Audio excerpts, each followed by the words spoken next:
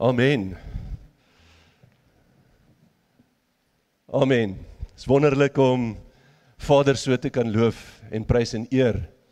En nou weet ons, uit die woord uit is dit vir my so wonderlik. Ek dink net aan die aanbiddingsdans wat ons vanoggend ook beleef het.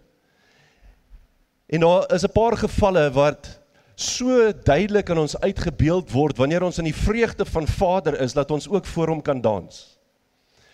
En ons weet natuurlik van Dawid, wat voor die ark uitgedans het, toe Vader se teenwoordigheid teruggebring is na Jerusalem toe. En daar kom vestig is. En dit was vir hulle 'n vreugdevolle dag. Vir Dawid was dit 'n vreugdevolle dag. En en hy het voor Vader uitgedans. Maar daar was 'n ander belangrike ding wat ook gebeur het. Is toe Vader vir Israel uit Egipte uitgevat het, en hulle deur die Rooi See, hy maak die Rooi See oop, sodat hulle op droë grond kan deurgaan. En dan wanneer hulle aan die ander kant kom, en hulle vyand vernietig word, dan vat Miriam, Moses se suster, die tamboeryne, en hulle dans voor die aangesig van Vader, in dankbaarheid vir dit wat hy vir hulle gedoen het. Nou Vader het die vyand vir my en jou kom verslaan. Hy het ons uit die wêreld uitkom vat, hy het ons uit sonde uitkom haal, soos hy Israel uit Egipte uitgeneem het. En daarom behoort ek en jy net so dankbaar te wees, en daarom behoort ek en jy ook voor Vader te dans, soos die dansers vanoggend hiervoor gedoen het. So as jy nog hier voor die Here gedans het nie, gaan try dit. Jou nie in die stort nie, is bietjie klein, maar gaan probeer dit daar in jou slaapkamer of in jou sitkamer, of waar jy jou ook al self bevind. Kom ons word net stil voor Abba Vader, en ons vra hom ook om vanoggend net ook hierdie diens in die woord ook net te seën. Abba Vader, ons kom na U toe vanmôre in die magtige naam van Yeshua. Here, ons kom met 'n vreugde in ons hart. Kom ons vanmôre na U toe. Here, ons het hierdie vreugde wat in ons hart het, as ons vanoggend aan U kom bewys en aan U kom toon met die danse wat uitgevoer is, maar ook met ons stemme wat na U toe opgehef is. Om U naam groot te maak, om U naam te verheerlik, om U naam te heilig. Vader, ek vra dat U ook vanmôre met ons sal wees, wanneer ons hierdie boodskap ook bring. Vader, dat U my uit die pad uit sal vat, maar dat die waarheid van die woord oorgedra sal word. Vader, dat dit nie vanoggend sal gaan oor opinies nie, maar oor dit wat U vir ons in die woord gegee het, en daarom eer en loof ons, prys ons U daarvoor. Ek vra ook, Abba Vader, vanoggend is daar ook 'n belangrike gebeurtenis, waar Wayne en Gabriel ook vir Jalisa aan U kom toewy. En ons is ook opgewonde daaroor. Here, vir ouers wat U op die hart dra, wat so groot liefde vir U het, wat sê, Vader, vanmôre kom gee ons dogter vir U. Ons vra ook, Here, dat U ons sal wees, dat U ons sal toemaak in die kosbare bloed van Yeshua, en dat U ons ook sal beskerm.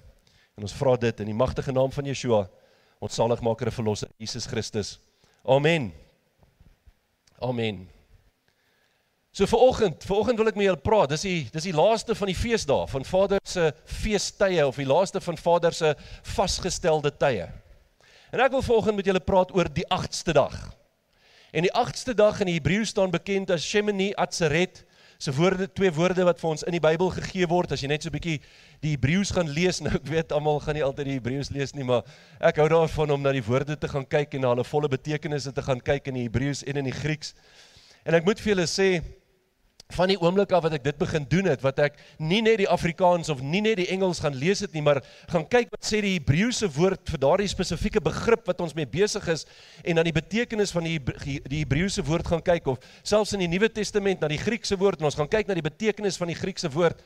Wow, dan gaan daar 'n nuwe openbaring vir ons oop. Dan is die vertaling wat ons het, is so 'n bietjie arm. En ek sê dit is so 'n bietjie arm, want die Hebreëus en die Grieks beteken soveel meer. Daar is soveel meer betekenis, en vanoggend wil ek met julle deel hierdie betekenis van die 8ste dag, of Shemini Atzeret, en wat dit vir my en vir jou beteken. En ek weet dat vir baie jare het ons geglo dat die 8ste dag eintlik die finale dag van die fees van Sukkot, of die fees van Tabernakels, of beter bekend ook as die Loofhuttefees is. Die Bybel praat soms van die Loofhuttefees. Maar wanneer ons die woord regtig in diepte gaan lees, dan sien ons dat Vader hierdie 8ste dag, hierdie Shemini Atzeret, as 'n baie belangrike en aparte vasgestelde tyd vir ons gaan gee. So ek wil net gou vir die ouens wat nie is vir ons vanoggend, as jy gaan kyk na Levitikus 23, dan gee Vader vir ons 'n klomp feeste of vasgestelde tye in Levitikus 23. Hy begin met die weeklikse Sabbat en dan wys hy vir ons al die feesdae wat hy vir ons uiteengesit het. En in daardie feesdae is daar 7 feesdae. Nou ons noem dit feeste, maar die regte woord daarvoor is eintlik 'n vasgestelde tyd. Dit is die Hebreëse woord moed en die woord moed beteken 'n vasgestelde tyd en dan verwys hy na 3 van daardie vasgestelde tye as feeste. Dit is die woord kag in die Hebreëus en dit verwys na 'n fees. So die 3 feeste is die fees van ongesuurde brood, dit is die fees van Pinkster of die Pinksterfees in die Hebreëus bekend as Shavuot en dan die fees van Tabernakels of die Loofhuttefees in die Hebreëus bekend as Sukkot. En dan is die ander wat daarby gevoeg word, is dan vasgestelde tye. Dis of 'n offer, soos Pessach is 'n offer, die Pascha of die Paasfees, ons noem dit die Paasfees, verkeerde benaming, dit is 'n offer gewees wat gebeur het. Dan is daar die eersteling gerfoffer, wat ook vir ons gegee word as 'n spesifieke dag. En dan hierdie baie spesiale dag, hierdie 8ste dag, Shemini Atzeret, is ook 'n baie spesiale dag. En dan is daar 2 ander dae, die dag van versoening, wat bekend staan as Yom Kippur, en dan die dag van trompette, of die dag van geraas, en dit is die bekend as Yom Teruah. So dit is Vader se vasgestelde tye. En as ons mooi gaan kyk na Vader se vasgestelde tye, dan sien ons ook dat dit die patroon vorm van die menseredding. Met ander woorde, as ek en jy nie die vasgestelde tye verstaan nie, mis ons Vader se hele patroon van redding, en dit is ook die patroon wat Vader vir ons dit wat Yeshua vir ons in die Nuwe Testament kom. So 'n baie belangrike aspek van wat hierdie vir my en vir jou beteken. So kom ons gaan lees dan net, wanneer ons gaan kyk na Sukkot of die Loofhuttefees, dan sien ons, dit is net 'n 7-dag fees. Nie langer nie, dit is 'n 7-dag fees. En ons het altyd gedink die 8ste dag is deel van Sukkot, maar dit is nie deel van Sukkot nie. So kom ons gaan kyk in Levitikus 23 vers 34 en dit sê: "Spreek met die kinders van Israel en sê: op die 15de dag van hierdie 7de maand is dit 7 dae lank die hittefees vir Jahweh." Nou julle sal sien, ek praat baie keer van Jahweh. En hoekom ek van Jahweh praat, as die woord Here, soos hy daar staan, in hoofletters vir ons gegee word, dan is dit eintlik die Hebreëse woord Yod-Heh-Vav-Heh, en dit is Jahweh Vader se naam. Party mense sê Jehovah, kan as julle wil, maar as ek die woorde gaan kyk en ek sien wat daar staan, dan klink die Jahweh is die beter uitspraak. So, dit is wat ons hierso sien. Nou, ons het vasgestel dat Sukkot slegs 7 dae lank duur. Dit is wat ons hier sien. Is dit 7 dae lank? Dis wat die woord sê. Dit is hoe lank die fees is. Net 7 dae. En dit is ook in lyn met Vader se patroon wat hy vir die vasgestelde tye geskep het. Want wanneer ons na die vasgestelde tye gaan kyk, dan sien ons dis in 2 groepe opgedeel. Ons praat van die lentefeeste en ons praat van die herfsfeeste. Nou die lentefeeste is in die begin van ons winter, maar onthou nou dis noordelike halfrond, so die seisoene draai, nee. En vir hulle is dit, in die noordelike halfrond is dit die lentefeeste. En dan sien ons hier aan die einde van die jaar, wat ons lente is, maar wat hulle herfsttyd is, praat ons van die herfsttye. So ons praat van die lentefeeste in die begin van die jaar, hier by Maart, April rond vir ons, en dan die herfsfeeste September, Oktober maand vir ons, want dit verskil van jaar tot jaar. So ons sien dan hierdie vasgestelde tye. En dan sien ons dat die eerste gedeelte, die lentefeeste, begin dan met Pessach, die offer van Pessach, en daarna begin daar 'n 7-dag fees, en dit is die fees van ongesuurde brood, duur vir presies 7 dae lank. En dan vind daar ook 'n ander dag plaas, ook 'n offer, ons noem dit die eersteling gerfoffer, wat gedurende hierdie tyd plaasvind. So wat sien ons hier in die begin? 1 fees, 2 offers. Of 1 fees wat 7 dae lank duur, met 2 addisionele vasgestelde tye wat Vader vir ons gegee het in die begin van die jaar. En dan hierdie groep vasgestelde tye gebeur dan in die eerste maand. Vader sê vir Israel, wanneer hy hulle uit Egipte land uitneem, en hy sê vir Moses, ek wil hê jy moet die Pascha, ek wil hê jy moet hierdie offer gaan vier. Dan sien ons dat Vader sê vir ons, dat of hy sê vir Moses, nie vir ons nie, dit is vir ons ook so geskryf, maar dan sien ons, hy sê spesifiek vir Moses, gaan praat hy daaroor dat hierdie, hy sê hierdie, wanneer julle hierdie Pessach vier, wanneer julle hierdie offer bring, dit is die begin van die maande. So met ander woorde, dis die begin van hulle jaar, begin daar. So hulle jaar begin bietjie anders as ons begin in Januarie, hulle maand begin in die begin van hulle lente. En dit is nog vir my altyd interessant, as jy gaan kyk na Vader se dag. Vader se dag sê, en dit was aand en dit was môre die eerste dag. So die dag, God se dag begin in die einde wanneer die son sak. Hoekom? Want dan gaan ons in Vader se rus in. En dan begin hy met sy feeste, sy patroon vir lewe, sy patroon vir ons ewige lewe. En wanneer begin dit? Aan die begin van die lente, wanneer alles begin lewe. Dis hoe God se patroon werk, as ons na sy patroon gaan kyk. Ek gaan net, ek hoor hierdie een gaan so 'n bietjie af en aan, so ek wil net hom ruil. Ek hoop dit klink beter, is dalk so 'n bietjie hol, Karel. Maar ek wil regtig hierdie gedeelte met julle share, wat ons gaan kyk na die proses wat hier besig is om plaas te vind. As jy gaan sien na hierdie 3 vasgestelde tye, dan volg daar 'n addisionele fees. 'n Fees wat deel is van die lente feeste, of deel van die lente vasgestelde tye, maar hy's eintlik so 'n bietjie afgesonder daarvan. En hierdie dag noem ons Pinkster. Dit is net een dag, Pinkster, en ons noem dit ook Shavuot in die Hebreëus. So wat sien ons hierso? 3 vasgestelde tye en dan 'n 4de een wat afsonderlik daarvan is, maar baie belangrik vir ons is 'n enkel dag. Nou die laaste groep feeste staan ook bekend as die herfsfeeste. Dit vind in die 7de maand van die jaar plaas. En die patroon herhaal weer, want daar is 1 fees en 2 addisionele vasgestelde tye. En dit begin met Yom Teruah, die dag van trompette, dan volg Yom Kippur, die dag van versoening, en dan sien ons die 7 dae fees van Sukkot of van die Loofhuttefees. En na hierdie 3 vasgestelde tye volg daar 'n addisionele dag, 'n addisionele feestyd van 1 dag, wat deel van die herfsfeestye is, maar eintlik afgesonder soos wat ons dit net nou gesien het, want dit is nou hier die 8ste dag, Shemini Atzeret.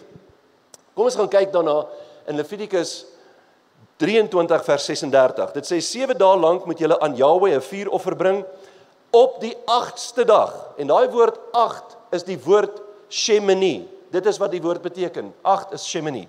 En op die 8ste dag moet daar vir julle 'n heilige vuurdag wees. En daai woord in die Hebreëus is Atzeret. En dis waar ons die woord kry Shemini Atzeret, want dit staan so in die woord.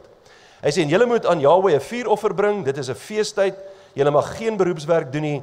Maar op die 15de dag van die 7de maand, as julle die opbrengs van die land insamel, moet julle die fees van Jahwe 7 dae lank vier. Op die 1ste dag is dit 'n rusdag en op die 8ste dag is dit 'n rusdag. So ons sien hierdie gebeurtenis en wat gebeur is, Shemini Atzeret volg dan direk na die tyd, bietjie anders as wat ons gesien het in die eerste feeste waar daar 'n tydperk van 50 dae tussen die laaste fees of tussen die eersteling gerfoffer is en wanneer Shavuot of wanneer Pinkster begin. Nou wanneer ons na die feeste op 'n lineêre tydlyn gaan kyk, dan sien ons hoe Vader se patroon vir hierdie vasgestelde tyd werk. En ek het vir julle hier dit aangedui, ek hoop julle kan dit daar op die bord sien, ek glo dit is duidelik genoeg. En dan sal julle sien hier in die groen blok aan die linkerkant, dit is die lentefeeste en aan die regterkant in die geel blok is die herfsfeeste. En dan het ek hulle genommer, julle sal daar kan sien, ek weet nou nie of hierdie dingetjie gaan werk nie. Daarso het ek hulle genommer 1, 2, 3, 4, 5, 6, 7 en 8. En dan as ons mooi gaan kyk, dan wys ek vir julle presies daar, Pessach, die Pascha op die 14de van die eerste maand, dit was Yeshua se kruisiging. Hy is op die Pessach, op die offer, wanneer die lam geoffer is Yeshua gekruisig. So hy was, dit is hoekom die woord sê, dat hy is die lam van God. Hy is hierdie Pessach lam van Vader wat vir my en vir jou geoffer is, die laaste offer wat gebring is, en daarom is dit nie vir my en jou nodig om meer diere te offer nie, want Christus, Yeshua, was die laaste offer vir ons almal. En dan sien ons ook hierso, die tweede een begin direk daarna op die 15de tot die 22ste, 7 dae lank van die eerste maand. Dit is die fees van ongesierde brood en dit stel voor Yeshua se eerste hemelvaart gebeur in daardie 7 dae en Yeshua sonder sonde. Nou ek het al baie mense kyk my so skeef aan en sê sy eerste hemelvaart. Ja, dit is sy eerste hemelvaart. As jy mooi die woord gaan lees, as Maria by Jesus kom in die tuin en sy wil aan hom vat, onthou julle, dan sê hy moenie aan my vat nie. Ek was nog nie by my Vader nie. maar gaan sê vir die manne waar hulle moet wees, ek sal na hulle toe kom, ek sal hulle daar kry. En dan sien ons later daai dag, kom hy dan terug en hy verskyn aan die 12 disippels, maar intussen was hy eers by Vader gewees. So ons noem dit dan die Yeshua se eerste hemelvaart, en dan is dit 'n aanduiding dat hy sonder sonde was. Die derde ene is, dan sien ons die eersteling gerfoffer. Dit gebeur op die 17de van die maand, en nou wil ek vir julle 'n mooi ding hier wys. 14de is hy gekruisig, die 17de was die eersteling gerfoffer, en as jy nou mooi gaan kyk in daardie proses, dan sien ons, daar was spesifiek 3 dae en 3 nagte, vandat Yeshua gekruisig is, hy in die graf gegaan het, tot met sy opstanding. Met ander woorde, fisies 3 dae, fisies 3 nagte, presies soos wat hy gesê het, soos Jona 3 dae en 3 nagte in die buik van die vis was, so sal die seun van die mens 3 dae en 3 nagte in die aarde wees. Met ander woorde, hy het nie vir ons gejok nie, hy het nie op 'n Vrydag aand gesterf en op die Sondagoggend opgestaan nie. Nie gebeur nie. OK. As julle wil stryk, kan julle na die tyd kom, dan kan ons lekker gesels daaroor. Bring jou Bybel saam. En dan op die vierde ene is Shavuot, dit is Pinkster, 50 dae nadat die eersteling gerfoffer plaasvind, en dit is ook die uitstorting van die Heilige Gees, waar Yeshua vir hulle gesê het, hulle moet in die bokamer gaan wag, en dan kom die Heilige Gees, en die Heilige Gees word hulle uitgestort op hierdie dag, op hierdie Pinksterdag. Dan sien ons die herfsfeeste, dit begin met Yom Teruah, en ons sien daar is die dag van trompette, die eerste van die 7de maand. Dit stel die wegraping voor, en dit stel ook Yeshua se wederkoms voor. Met ander woorde, hy gaan eers die bruidkom haal, 7 jaar van verdrukking op die aarde, en dan gaan hy terugkom aarde toe. So daar's 'n 7 jaar tydperk tussen die wegraping en die wederkoms, maar dit gebeur op Yom Teruah, op die fees van trompette, want elke keer word elke een van daardie gebeurtenisse met 'n trompetgeskal aangedui, of 'n basuin geklank, wat die shofar se basuin is. So wanneer ons dan gaan kyk na nommer 6, sien ons dis Yom Kippur, dis die dag van versoening, die 10de van die 7de maand. Dit dui ons versoening aan met Vader. Dis ook die restaurasie van Israel gaan op daardie dag gebeur, maar dit gaan ook Vader se oordeel oor die mens verteenwoordig. Dan nommer 7, Sukkot, die loofhutte fees, dis die 15de van die maand, dis die geboorte van Yeshua, en dit gebeur, dit is hier in September rond, ons het dit so 'n paar dae teruggevier. So dit was Yeshua se geboorte op die aarde, en as julle verlede week se boodskap gaan luister, sal julle hoor hoekom ek so sê en die verduideliking daarvan. En dan millennium, die periode, die 1000 jaar vrede wat hier op die aarde ook gaan plaasvind, gaan gebeur in daardie tyd, en dit is wat die loofhuttefees voorstel. En dan die laaste en die 8ste dag, Shemini Atzeret, en dis wanneer ons 'n ewigheid sal met Vader gaan wees. Dis die patroon van Vader se redding vir die mens, vir my en jou. Is dit nie wonderlik nie? Nou, ons het al reeds in vorige boodskappe oor Shemini Atzeret gepraat, en ek het genoem dat dit 'n nuwe begin voorstel. En dat dit die dag is wanneer ons vir ewig saam met Vader sal wees, met die nuwe hemel en die nuwe aarde en die nuwe Jerusalem. Dis wat Vader vir ons in Openbaring aandui. Maar die 8ste dag is seker een van die mees betekenisvolste dae wat Vader vir ons gegee het, maar ook seker een van hulle wat die minste verstaan word, of die slegste verstaan word. En as ons nou gaan kyk na die 8ste dag, dan sien ons dit dui op die uiteindelike hoogtepunt van Vader se plan vir die mens. 'n Ewige lewe saam met hom op 'n nuwe hemel en in 'n nuwe Jerusalem. Dis wat hy vir my en jou beloof het. Dit is die woord wat die woord vir ons gee. En dit is tog waarna elke een van ons uitsien. Ek hoop jy sien daarna uit, want ek sien verseker daarna uit. En hoe nader dit kom, hoe meer sien ek uit daarna. En julle weet nou almal, ek het daai lied I Can Only Imagine is een van my favorite liedjies. En hoekom is dit een van my favorite liedjies? Want ek kan die hele tyd net indink hoe dit moet wees om permanent in die teenwoordigheid van Vader te wees, sonder al hierdie gemors wat ons hier op die aarde beleef. Dis die dag waarop die dood finaal vernietig word. Luister mooi. Dit is die dag waarop die dood finaal vernietig sal word. Want die vader van dood en verwoesting sal dan alreeds in die ewige vuur wees. Want Vader sê Satan gaan in die vuur gewerp word, en dan het ons hierdie nuwe tyd, hierdie ewige lewe waar ons saam met hom sal wees. En dan in Openbaring sien ons hierdie fantastiese belofte wat vir ons gegee word. In Openbaring 21 vers 4 en 5 sê hy, en God sal al die trane van hulle oë afvee. En daar sal geen dood meer wees nie. Geen dood nie, want die vader van die dood en verwoesting is weg. Onthou wat sê Johannes 10 vers 10. Hy sê, die dief het gekom om te steel en te slag en te verwoes. En dan sê Yeshua, maar ek het gekom sodat julle kan lewe hê en oorvloed. Jy sien, hy is die God van lewe. Satan is die verwoester van die mens. Kom ek lees weer daai stukkie, en God sal al die trane van hulle oë afvee, en daar sal geen dood meer wees nie. Ook droefheid en geween en moeite sal daar nie meer wees nie. En hoor julle, hierdie moeite sal daar nie meer wees nie. Waar die moeite ingekom? Kan julle onthou?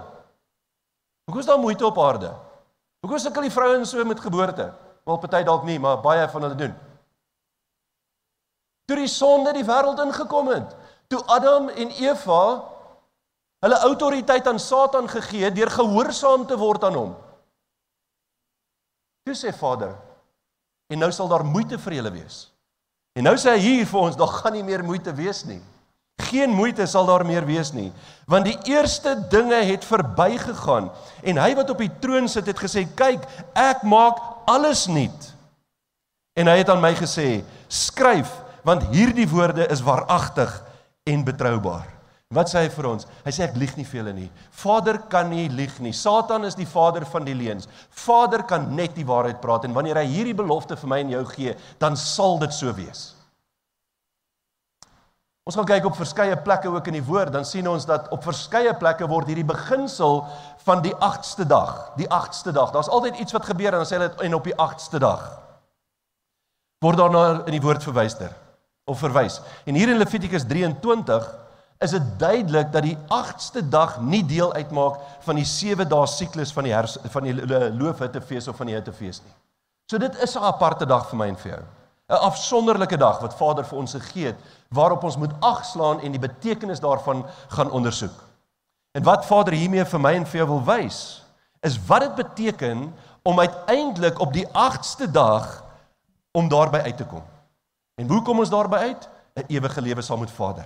En dit wat ek en jy hier op die aarde doen, gaan bepaal of ek en jy daar gaan wees of nie. Ons lewe wat ons hier lei, of ons in geloof tot Vader nader, want dit is alleenlik deur ons geloof dat ons gered kan word. Geen ander manier nie. Nou die beginsel van die 8ste dag word duidelik wanneer Vader in verbond met Abraham gaan. En dit is 'n belangrike verbond wat ek en jy moet verstaan, want Vader gaan in hierdie verbond met Abraham, en dan sê hy vir Abraham, en hierdie verbond, daar's 'n teken verbonde aan hierdie verbond. En dan sien ons in Genesis 17 vers 10 tot 11 sê hy sê, dit is my verbond wat julle moet hou tussen my en julle en jou nageslag na jou. Met wie praat hy hier? Met Abraham. Hy praat nie met Israel nie, daar is nog nie 'n Israel nie. Israel begin eers by wie? By Jakob. Wanneer Vader sy naam verander van Jakob af na Israel toe, en almal wat uit Jakob gebore word Israeliete genoem, want Jakob se naam word Israel. Dis hoe die naam Israel, waar die naam Israel vandaan kom. Net vir die wat gewonder het. So hierdie is nog nie Israel nie. Vader roep vir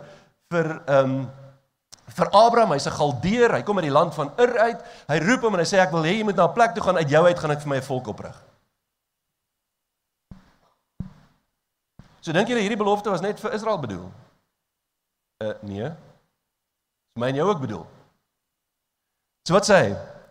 Hy sê al wat manlik onder julle is, moet besny word. Julle moet aan die vlees van julle vooruit besny word, en dit sal 'n teken wees van die verbond tussen my en julle. Daar's so snaakse gedagte wat altyd in my kop gekom het, as ek oor hierdie verbond dink, en Vader sê, dis 'n teken vir julle. Nou gewoonlik is 'n teken, is iets wat ek en jy dra, om vir mense te wys aan wie behoort ons. Hierdie ouens het nie kaal rondgeloop nie. Dink mooi aan wat ek sê. Hulle het geweet, dat hulle in verbond met Vader is. En hulle lewe wat hulle uitgeleef het getuig van die verbond met hom. Ek en jy is ook besny. Want deur hierdie besnydenis skep Vader die patroon dat die besnydenis 'n teken is van 'n ewige verbond met die mens. Die besnydenis is 'n ewige verbond met die mens. Die besnydenis het nie verdwyn nie, ouens. Die besnydenis het nie verdwyn nie. Gaan nou vir julle verduidelik hoekom ek dit so sê.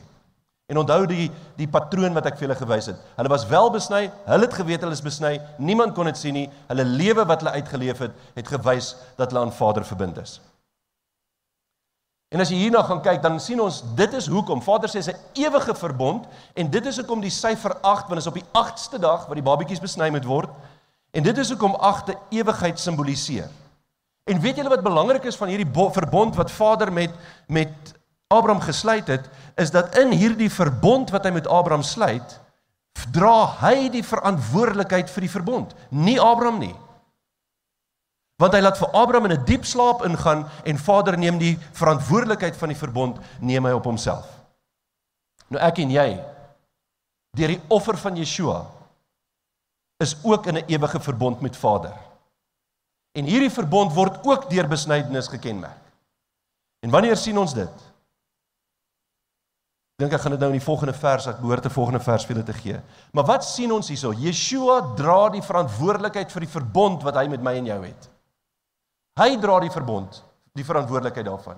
Net soos wat Vader met Abraham die verantwoordelikheid van die verbond gedra het, doen Yeshua dit, want hy alleen het op die kruis gesterf, sodat ek en jy nie hoef te sterf nie. Jy sien, hierdie besnydenis is nie meer fisies aan die uiterlike liggaam nie, dit word nou geestelik aan die innerlike mens, en Paulus beskryf dit vir my so mooi in Romeine 2 vers 28 tot 29, wanneer hy sê, want nie hy is 'n Jood wat dit in die openbaar is nie, en nie dit is besnydenis wat in die openbaar in die vlees is nie, maar hy is 'n Jood wat dit in die verborgene is, en besnydenis is die van die hart, in die gees, nie na die letter nie, sy lof is nie uit mense nie, maar uit God. Hoor julle mooi, ek en jy moet steeds besny word. Dis bietjie erger nou as die vooruit besny, want dit was oor en verby. Maar wanneer ons in die hart besny word, is dit 'n daaglikse proses wat ek en jy moet deurgaan, om ons bewus te maak daarvan dat ek en jy behoort aan Vader, en omdat my hart besny is, moet ek 'n lewe leef wat sy woord uitstraal, wat sy liefde uitstraal, wat aan die mense wys dat ek aan hom behoort. As jy gedink het, dis maklik om in die hart besny te word, moet jy weer gaan dink. Dis 'n groot verantwoordelikheid wat ek en jy dra, as ons in die hart besny is. Want ons stel vir Jesus, vir Yeshua en vir Vader, stel ons voor aan al die mense wat hom nie ken nie. En hoe doen ek en jy dit? Jy sien, as die hart nie besny is nie, kan daar nie transformasie plaasvind nie. En daar moet transformasie plaasvind voordat ek en jy ons liefde en die woord van Vader kan gaan uitleef. Vers 26 is nogal interessant, dan sê Paulus, ek het dit nou nie vir julle op die bord nie, jammer, maar in vers 26 sê hy, therefore, if the uncircumcision keep the righteousness of the law. Met ander woorde, hy sê vir ons, wie is die uncircumcision? Dis ons as heidene. Hy praat dat ons, wanneer ons besny is in die hart, dan is ons in dieselfde prentjie, dan doen ons dieselfde as wat Vader se volk doen. Die verskil is, ek en jy leef nie soos hulle nie, want ons leef in die liefde en in die genade van Vader. Hulle leef nog so 'n bietjie in tradisie. Dit is wat Yeshua hulle oor gewaarsku het, toe hy vir die fariseërs gesê het, julle, as gevolg van julle tradisie, maak julle die woord van God kragteloos. Wanneer ons in Yeshua en in sy genade leef, dan vorm die woord se krag eers binne in my in jou, dan kan ons die krag van die woord gaan uitleef. En Paulus verwys hier na geregtigheid en om volkome aan Vader onderdanig te wees. Dis wat hy van my en jou verwag. En ons sien dat hierdie beginsel van die 8ste dag ook beklemtoon word in die verhaal van Noag. Noag is 'n voorbeeld daarvan. En as ons die verhaal van Noag gaan lees, dan sien ons daar is 2 verwysings na die 8ste dag in die verhaal van Noag. Die eerste gebeur net nadat Vader vir Noag die instruksie gee om die diere in die ark te laat ingaan. So Noag het die instruksie gekry om die ark te bou. Hy bou die ark en nou gee Vader hom die instruksie dat die diere moet ingaan. En dit is na hierdie 7 dae grasie. So Vader sê vir hom, daar gaan 7 dae wees wat jy het moet toelaat dat die diere in die ark ingaan. Dan gaan julle in vir 7 dae lank. En dan seël Vader die ark en dan op die 8ste dag dan kom die reën op die aarde, dan val die reën. En hierdie word dan die patroon van reiniging of die patroon van heiligmaking wat vir elkeen van ons as gelowiges belangrik is, omdat ons heiligmaking Vader se wil is, as jy gaan lees in 1 Tessalonisense 4 vers 3. Want wat het Vader gedoen toe die reën op die aarde gestort het? Hy het die boosheid van die aarde uitgewis. Hy het die aarde kom reinig, hy het die aarde kom heilig maak, hy het die aarde kom skoonmaak deur die reën wat geval het. Genesis 7 vers 4 sê, want oor nog 7 dae sal ek laat reën op die aarde, 40 dae en 40 nagte, en al die lewende wesens wat ek gemaak het van die aarde verdelg. En dan in vers 10 sien ons, hy sê, na die 7 dae kom toe die waters van die vloed op die aarde. Nou as ons hierdie sin gaan lees, vers 10 kon ook gelees het, en op die 8ste dag kom toe die waters van die vloed op die aarde, want dit het na die 7 dae grasietyd dit plaasgevind. So wat sien ons? Die vloed kom en dit het die aarde van alle boosheid gereinig. Net soos wanneer ek en jy op die 8ste dag saam met Vader is, waar alle boosheid van die aarde verwyder sal word, soos ons net nou gelees het in Openbaring 21. En ons sien 'n verwysing hierna in Petrus se briewe, wanneer hy skryf wat gedurende Vader se oordeel gaan plaasvind. Hy verwys ook in hierdie gedeelte daarna dat Vader, net soos met Noag, ook die regverdiges sal bewaar van die finale oordeel. En ons sien in 2 Petrus 2 vers 4 tot 5, sien ons Petrus sê, want as God die engele wat gesondig het nie gespaar het nie, maar hulle in die hel gewerp het en aan kettinge van duisternis oorgegee het om vir die oordeel en bewaring gehou te word, en die ou wêreld nie gespaar het nie. En wanneer hy praat van hierdie engele, dan praat hy van dit wat in Genesis 6 gebeur. Gaan lees die verhaal van Genesis 6, dan sal julle sien waarvan praat hy. Hy sê, maar Noag, die prediker van wat? Van geregtigheid, met 7 ander bewaar het, toe hy die sonvloed oor die wêreld van goddelose mense gebring het. Nou dis nogal interessant, die Afrikaanse vertaling van hierdie woord waar hulle sê, met 7 ander, staan nie in die Bybel nie, staan nie in die Hebreëus nie. Wat in die Hebreëus staan, sê die 8ste, in die Hebreëus nie, skus julle, die Grieks, daar staan die 8ste, en die woord in die Grieks wat daar verduidelik word, is die woord ogdous, en daardie woord ogdous beteken the 8. So hy sê eintlik hier, en die 8ste bewaar het, toe hy die sonvloed oor die wêreld van goddelose mense gebring het. Met ander woorde, van wie praat hy? Hy praat van Noag, die regverdige. Hy was die 8ste. Weer sien ons hier die betekenis van 8, van 'n ewigheid, van geregtigheid, van Vader se redding. So wat sien ons hier? Noag is gered omdat hy volkome aan Vader onderdanig was. 7 ander mense is op die ark gered, maar nie weens hulle eie geregtigheid nie. Net die 8ste is gered weens geregtigheid. En Petrus se punt wat hy hier probeer maak is dat elkeen van ons van die ewige oordeel gered sal word in reaksie op ons eie geregtigheid, nie op iemand anders se nie. So dit gaan oor my geregtigheid, my keuse wat ek maak. My pa kan nie vir my gebid het en nou is ek sommer ewe skielik gered nie. Ek moet die besluit maak om tot geloof te kom, want dit is wat die woord van God vir ons sê. Ek gebruik die laaste tyd Johannes 3:16 baie, maar luister mooi wat sê Johannes 3:16. Want so lief het God die wêreld gehad, dat hy sy eniggebore seun gegee het, sodat elkeen wat in hom glo, nie verlore sal gaan nie. Met ander woorde, dit beteken, ek en jy moet die keuse maak om in Yeshua te glo. Dit bring ons redding mee. Hy het klaar dit vir ons in die kruis gedoen. Hy het klaar gesterf, maar dit is nodig dat ek en jy daarin moet glo, sodat ons gered kan word. So wat sien ons hier? Ons sien dat hier die 8ste weer 'n aanduiding is van die redding van die mens, die uiteindelike redding van die mens. En nou sien ons verder ook in die Bybel. Daar's nog 'n voorbeeld, Aaron. En dan sien ons in Aaron en sy seuns en Abba Vader gee vir hulle instruksie en sê wanneer hulle die offer voor Vader moet bring, moet hulle 7 dae lank in die tabernakel gaan afsonder. Niemand mag hulle sien nie, 7 dae lank moet hulle daar wees. En op die 8ste dag dan kan hulle terugkeer en dan kan hulle aan Vader 'n offer bring. Ons sien ook wanneer daar gepraat word van mense wat onrein is, dan moet hulle self verwyder van die ander mense en dis nog 'n goeie beginsel vir wanneer ons siek is om onsself so 'n bietjie vir 'n paar dae te verwyder van die ander mense af sodat ons nie ander mense aansteek nie. So dis 'n belangrike beginsel, maar wat moes hulle doen? Hulle moes 7 dae lank moes hulle deur 'n proses van reiniging gaan en dan op die 8ste dag kon hulle terugkom, hulle self aan die priester kom wys en as die priester tevrede was dat hulle rein is, dan kon hulle weer 'n offer aan Vader bring. Ons sien ook met die eersgebore diere, want Vader sê die eersgeborene van al die diere moet aan hom geoffer word. En dan sien ons ook hierdie diere wat aan Vader geoffer moes word, moes eers vir 7 dae lank by die moeder bly, en op die 8ste dag is hierdie dier geoffer, en daar is so vers daaroor. Ek wou nou nie 'n vers vir elke een van die goed wat ek vir julle gesê het noem nie, julle kan dit self in die Bybel gaan soek, want anders sal ons nogal, kan ons die hele dag dalk hier wees. Maar kom ons gaan kyk net wat sê die woord vir ons in Levitikus 22 vers 27. Hy sê, as 'n bees of 'n lam of 'n bok aankom, dit is beteken as hy gebore word, dis 'n nuwe bok, dis die eerstgebore van die diere, moet dit 7 dae lank onder sy moeder bly, maar van die 8ste dag af en verder sal dit met welgevalle aangeneem word as 'n vuuroffer aan Jahweh. So sien julle weer hierdie betekenis van die 8ste. Rein, dan moet 'n reinigingsproses wees, dan kan ons voor Vader kom. En daar's baie voorbeelde daarvan. Ons sien dit ook in die Nasareer gelofte. Daar's 'n gelofte wat afgelê word deur die mense. Hulle word dit genoem die Nasareer gelofte. Daar's sekere goed wat hulle moes doen.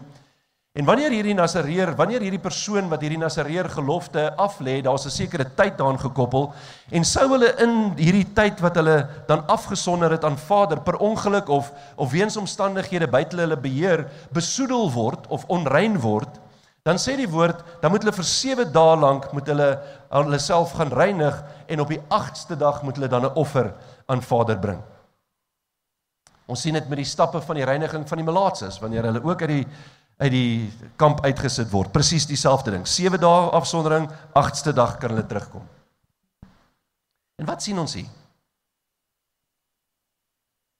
Ons sien dat die 8ste dag is 'n patroon en 'n teken van 'n proses wat voltooi word. Daar is iets wat gebeur, en daar is 'n afsluiting van die proses, en dit is wat hierdie 8ste dag ook insluit. En dit is net soos met die fees van Shemini Atzeret. Wat gebeur daar? Die skepingsproses word voltooi. En hoe word dit voltooi? Die woord sê vir ons, wanneer Vader se skepping nuut gemaak word, wanneer hy 'n nuwe hemel en 'n nuwe aarde vir ons kom skep. Met ander woorde, die eerste skepping waarop ons nou nog leef, word afgesluit, en dit gebeur op Shemini Atzeret op die 8ste dag, wanneer daar 'n nuwe skepping vir jou en vir my is. En dan kan ons weer oorspronklik gaan leef, soos wat Vader die eerste skepping in elk geval gemaak het, en wat deur Satan kom besoedel is. So hy wil terugkeer na daardie perfekte skepping wat hy gemaak het, en daarom die nuwe hemel en die nuwe aarde waar Satan nie op sal kan wees of sal op kan heers nie. En alles wat Vader so perfek beplan het, en sy patroon van redding wat hy aan ons kom openbaar het, sien ons ook dat Satan het ook 'n vervalsing bewerkstellig, soos hy met alles van Vader probeer doen. Vader het feeste geskep, so Satan het sy eie feeste kom skep. En nou sien ons dat die mense vier al Satan se feeste baie lekker, en ons dres op met Halloween en al hierdie ander goeters, en ons weet nie eers ons eer Satan daardeur nie. En wat sien ons met Satan?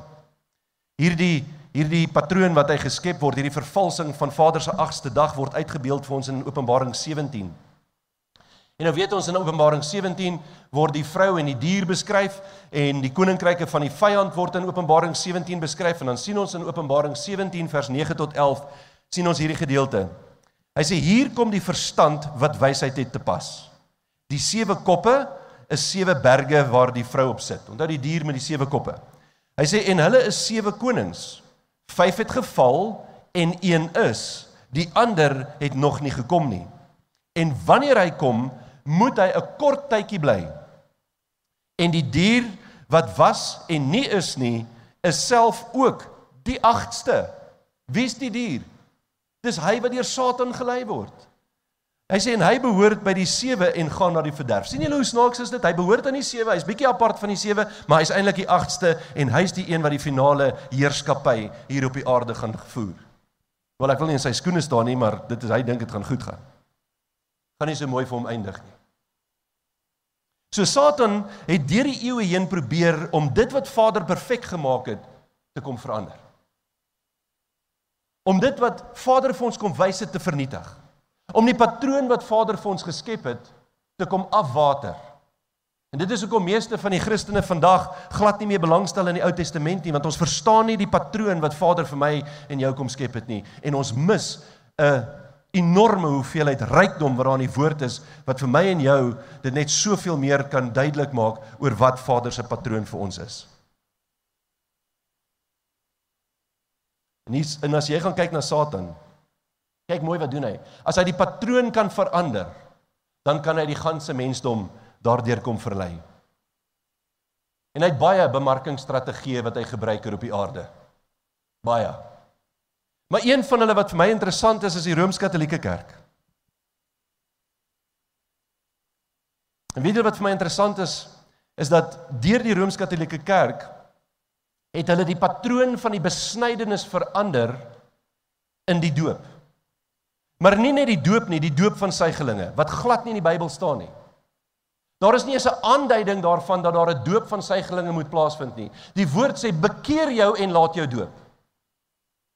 Yeshua gee die opdrag aan die disippels. Hy sê, gaan dan heen, maak disippels van die nasies en doop hulle. Met ander woorde, ek moet eers 'n volgeling van Yeshua wees, ek moet daai keuse maak en dan word ek gedoop. Dis die patroon van doop. Dit is hoe Vader dit vir ons gegee het. En hulle het gekom en gesê, nee wat, ons doen dit sommer voordat enigiets met die babietjie kan gebeur. Kom ons doop hom sommer nou, direk na geboorte. Yeshua sê, hulle behoort aan my, aan sulkes behoort die koninkryk van die hemele. Die koninkryk van Vader behoort aan ons babietjies en ons kinders. Totdat hulle op 'n plek kom waar hulle besluit kan neem, en die oomblik as hulle besluit om Yeshua te volg, dan word hulle gedoop. Weet julle, is my nogal interessant, as ons gaan kyk na die Heidelbergse Katekismus, in artikel 27, dan sê ons, jy weet die protestantse geloof na Luther het ons heeltemal afgewyk van die Rooms-Katolieke Kerk, maar daar is 'n interessante gedeeltetjie in artikel 27 van die Heidelbergse Katekismus, en jy kan dit gaan lees, jy kan dit op die internet gaan kry, is baie maklik, jy gaan tik net in Heidelbergse geloofsbelijdenis, en dan gaan kyk jy na artikel 27, gaan kyk jy na die eerste hoofstukkie daar, of die eerste paar sinnetjies, sê hy, ons glo en bely 'n enige katolieke en algemene kerk. Dis wat daar staan, net so, woord vir woord. So nou wonder ek, hoe ver is ons van die Rooms-Katolieke Kerk af verwyder? So wat sien ons hierso? Die Rooms-Katolieke Kerk het gesê, dat Yeshua die besnydenis in die plek van die doop in die plek van die besnydenis kom instel het. Ek kan nêrens in die Bybel daai vers kry nie. In artikel 34 van die Heidelbergse geloofsbelijdenis, of die Heidelbergse Katekismus, net soos jy dit wil noem, staan die woorde spesifiek daar, dit sê, dit is Yeshua, dit is Jesus, hy het die besnydenis wat met bloed gepaard gegaan het, afgeskaf, en in die plek daarvan die sakrament van die doop ingestel. Staan nie in die Bybel nie. Daar is nie so vers nie. Inteendeel, Vader sê dat ons aan ons harte besny moet word. So die besnydenis het geskuif van die uiterlike na die innerlike toe. Die besnydenis het nie verander nie. En nou is die vraag, is ons nog besny? Is ons nog in ons hart besny? Ons sien dat hierdie Rooms-Katolieke Kerk is die 7de dag Sabbat, wat Abba Vader ingestel het, is verander na die eerste dag van die week. Dit is nie meer Vader se Sabbat nie, ons vier nie meer God se Sabbat nie. Hoekom nie? Want die Rooms-Katolieke Kerk het so gesê. Dit is ook deur hulle dat die kalender, Vader se kalender verander is, en vandag het ons die Gregoriaanse kalender, ingestel deur Paus Gregory die 13de. En hoekom het hulle dit gedoen? Om Vader se vasgestelde tye met hulle eie feestye te vervang. Gaan kyk wat met koning Jerobeam gebeur het, toe hy besluit het om sy eie feestyd in te stel. Julle kan in Amos daaroor gaan lees, waar Vader vir hom sê, ek haat julle feeste. Want hy het besluit om van Vader se feestye af te wyk en sy eie feestyd in te stel.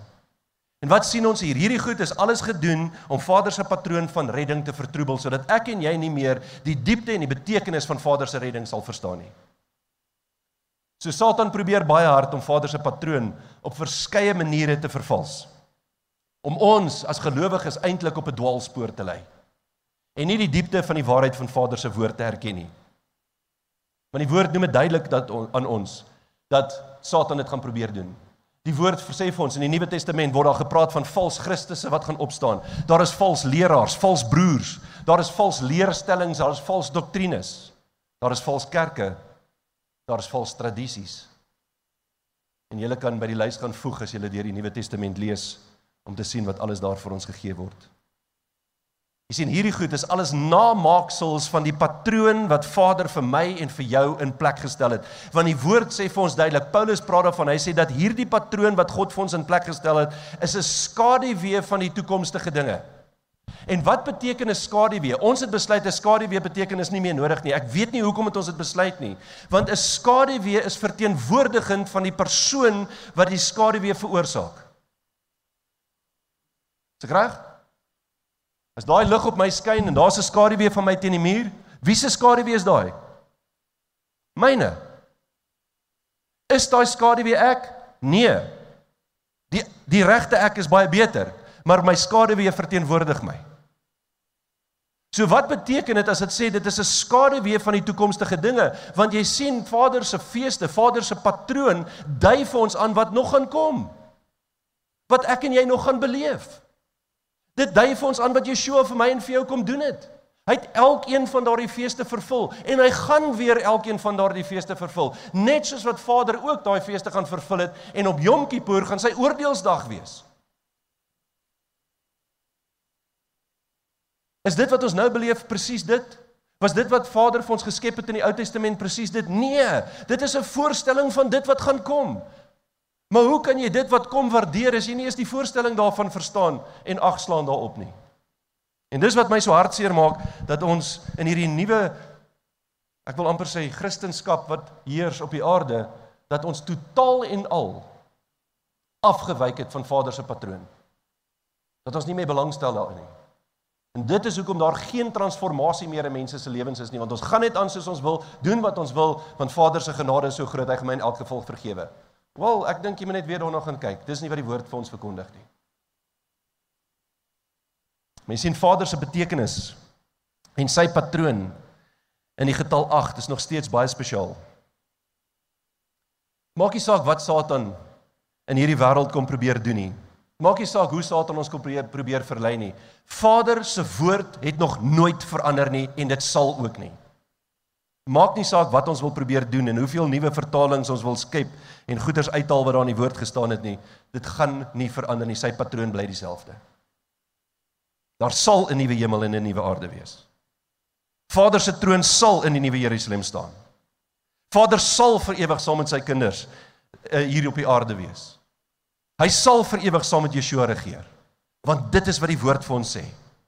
En weet julle wat, ons dink, dit sê net, word net vir ons in Openbaring gesê, maar daar's 'n beautiful skrif, 'n baie mooi skrif, miskien moet ek nie so Engels tussenin gesit nie, plaas nie. In Jesaja 9 vers 5 tot 6 kom en sê vir ons die volgende. Hy sê, want 'n kind is vir ons gebore, 'n seun is aan ons gegee, en die heerskappy is op sy skouer. En hy word genoem, en ek wil hê julle wat baie mooi woord, wat is hierdie seun, wat gebore gaan word, dit is Yeshua, dit is Jesus Christus. Luister baie mooi wat hy genoem word. Wonderbaar, raadsman, sterke God, ewige Vader, vredevors. En dan in vers 6 sê dit, tot vermeerdering van die heerskappy en tot vrede sonder einde op die troon van Dawid en oor sy koninkryk, om dit te bevestig en dit te versterk, deur reg en deur geregtigheid van nou af tot in ewigheid. Die ywer van Jahweh van die leerskare sal dit doen. Amen. Wow. Is dit nie wonderlik nie? Is dit nie amazing belofte van wat vir ons gegee is nie? En ek en jy het die voorreg om hierdie koning te ken. Sy naam is Yeshua, sy naam is Jesus. En ons kan hom ken. Ons kan in 'n intieme verhouding met hom wees. Jy sien, Vader se plan is 'n vooruitskouing na die vervulling van wat die 8ste dag kom voorstel vir my en vir jou. Dit beklemtoon wat die ewige heerskappy van Vader en Yeshua beteken. Dit bevestig dat daar vir ons 'n nuwe hemel en 'n nuwe aarde is. Met die hele mensdom wat die geleentheid het om gereinig en afgesonder te wees vir 'n ewige lewe, want die woord sê vir ons, dit is die wil van God, julle heiligmaking. Yeshua het 'n wonderlike belofte aan my en jou gegee. En as ons na hierdie belofte gaan kyk in Openbaring 21 vers 6 tot 7, dan sien ons, hy sê vir ons, en hy het vir my gesê, wat word met Yeshua wat met Johannes praat, en hy het vir my gesê, dit is verby. En is hierdie woorde nie mooi nie, dis dieselfde woorde wat Yeshua gebruik het toe aan die kruis gehang het, en hy het gesê, it is finished. Dit is volbring, dit is verby. Nou kom hy aan die einde van tyd, wanneer die nuwe aarde en die nuwe hemel vir ons gegee word, wanneer die ou aarde verwyder word, dan sê hy, dit is verby. Ek is die Alfa en die Omega, die begin en die einde, Aan die dorstige sal ek gee uit die fontein van die water van die lewe verniet. Hy wat oorwin, of hy wat volhard, sal alles beerwe, en ek sal vir hom 'n God wees, en hy sal vir my 'n seun wees. En vir die dames wat hier sit en dink, julle is nie ingesluit nie, julle gaan ook seuns van Vader wees, want Amen. Jy sien die syfer 8, is vir my en vir jou 'n teken van nuwe begin. Is vir ons 'n teken van lewe. Dis 'n teken van genade.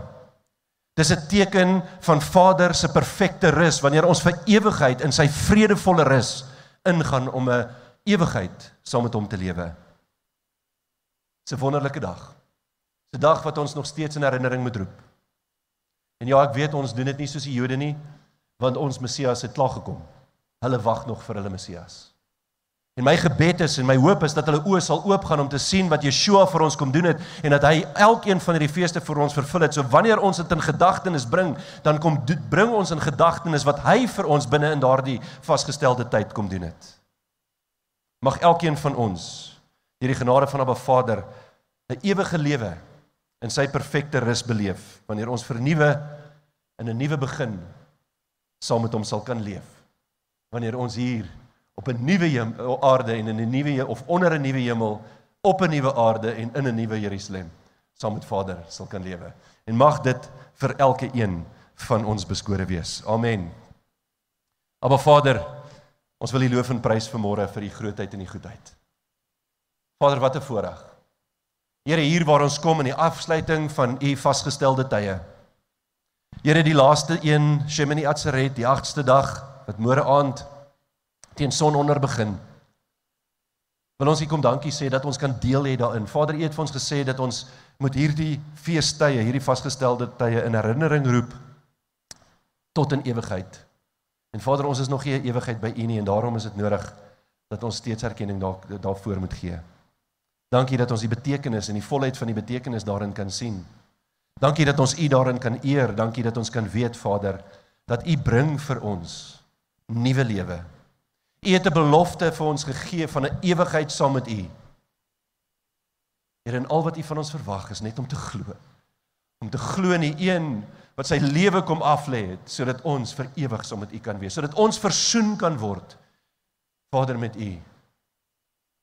Sodat ons kan neerlê dit wat Satan hier op die aarde kom vermag het. Sodat ons fokus alleenlik op U kan wees.